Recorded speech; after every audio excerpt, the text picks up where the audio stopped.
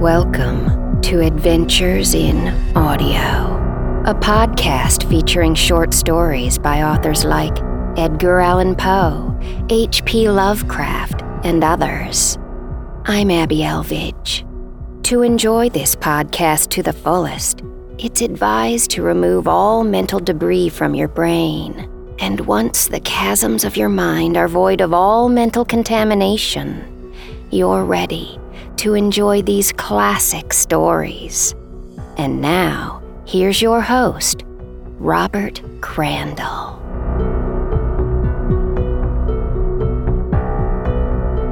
Greetings, dear friends. I'm Robert Crandall, your host. Thank you for listening to this podcast.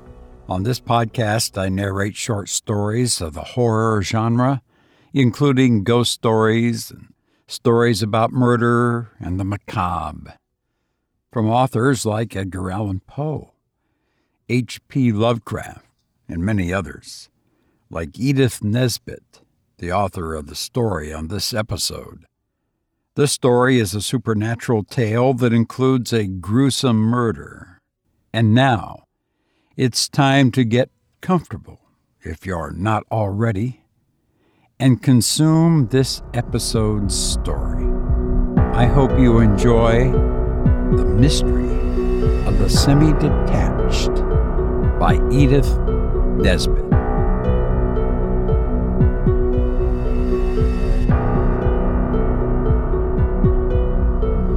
He was waiting for her, and had been waiting an hour and a half in a dusty suburban lane, with a row of big elms on one side and some eligible building sites on the other, and far away to the southwest, the twinkling yellow lights of the Crystal Palace. It was not quite like a country lane, for it had a pavement and lamppost. But it was not a bad place for a meeting all the same. And farther up, towards the cemetery, it was really quite rural, and almost pretty, especially in twilight. But twilight had long deepened into the night, and still he waited. He loved her, and he was engaged to be married to her, with the complete disapproval of every reasonable person who had been consulted.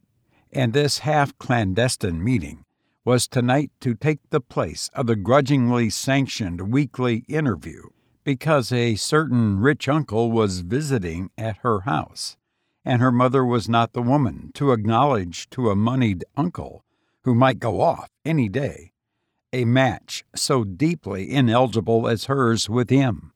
So he waited for her, and the chill of an unusually severe May evening entered into his bones. The policeman passed him with a surly response to his good night.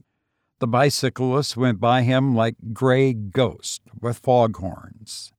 And it was nearly 10 o'clock, and she had not come. He shrugged his shoulders and turned towards his lodgings.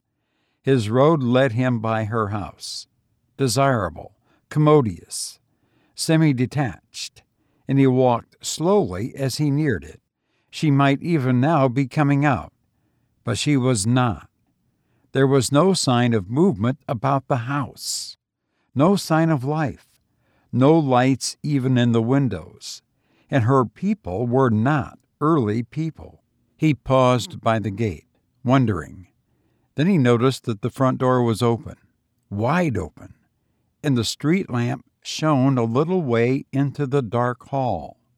There was something about all this that did not please him, that scared him a little indeed. The house had a gloomy and deserted air. It was obviously impossible that it harbored a rich uncle. The old man must have left early, in which case he walked up the path of the patent glazed dyes and listened. No sign of light. He passed into the hall. There was no light anywhere. Where was everybody? And why was the front door open? There was no one in the drawing room. The dining room and the study, 9 feet by 7, were equally blank.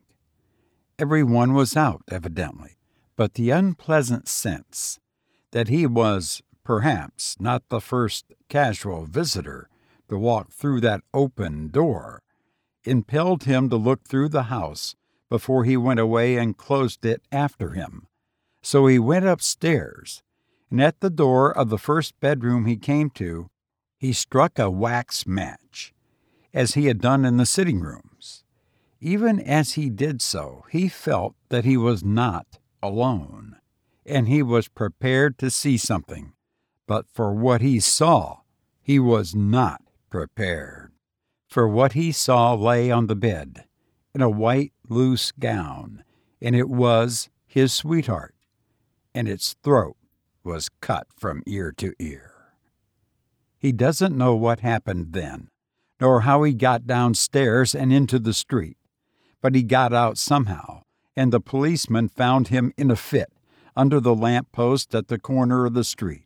He couldn't speak when they picked him up, and he passed the night in the police cells, because the policeman had seen plenty of drunken men before, but never one in a fit. The next morning he was better, though still white and shaky. But the tale he told the magistrate was convincing, and they sent a couple of constables with him to her house. There was no crowd about it, as he had fancied there would be, and the blinds were not down. As he stood dazed in front of the door, it opened, and she came out.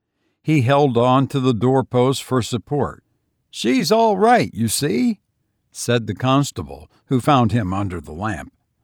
"I told you was drunk, but you would know best." When he was alone with her, he told her not all, for that would not bear telling, but how he had come into the commodious semi-detached, and how he had found the door open and the lights out, and that he had been into that long back room facing the stairs, and had seen something, in even trying to hint at, which he turned sick and broke down, and had to have a brandy given him. "But, my dearest," she said, "I dare say the house was dark, for we were all at the Crystal Palace with my uncle, and no doubt the door was open, for the maids will run out if they're left. But you could not have been in that room, because I locked it when I came away, and the key was in my pocket. I dressed in a hurry and left all my odds and ends lying about." "I know," he said.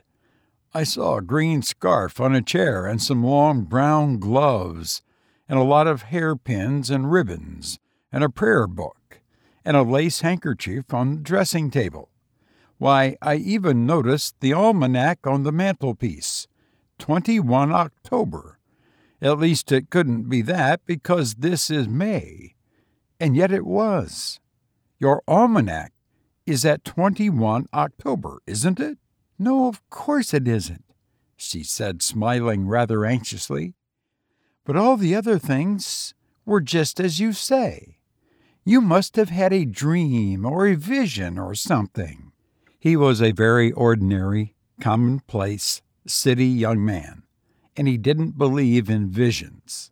But he never rested day or night till he got his sweetheart and her mother away from that commodious semi-detached and settled them in a quiet, distant suburb. In the course of the removal, he incidentally married her, and the mother went on living with them. His nerves must have been a good bit shaken, because he was very queer for a long time, and he was always inquiring if anyone had taken the desirable semi-detached. And when an old stockbroker with a family took it, he went the length of calling on the old gentleman and imploring him by all that he held dear not to live in that fatal house. "Why?" said the stockbroker, not unnaturally. And then he got so vague and confused between trying to tell why and trying not to tell why, that the stockbroker showed him out, and thanked his God he was not such a fool as to allow a lunatic to stand in the way of his taking that really remarkably cheap and desirable semi-detached residence. Now, the curious and quite inexplicable part of this story is that when she came down to breakfast on the morning of 22 October, she found him looking like death, with the morning paper in his hand. He caught hers. He couldn't speak and pointed to the paper. And there she read that on the night of the 21st, a young lady, the stockbroker's daughter, had been found with her throat cut from ear to ear on the bed in the long back bedroom, facing the stairs of that desirable semi-detached. You've been listening to The Mystery of the Semi-Detached by Edith Nesbit. I've enjoyed being with you, but now I must leave. I look forward to being with you again. Thank you.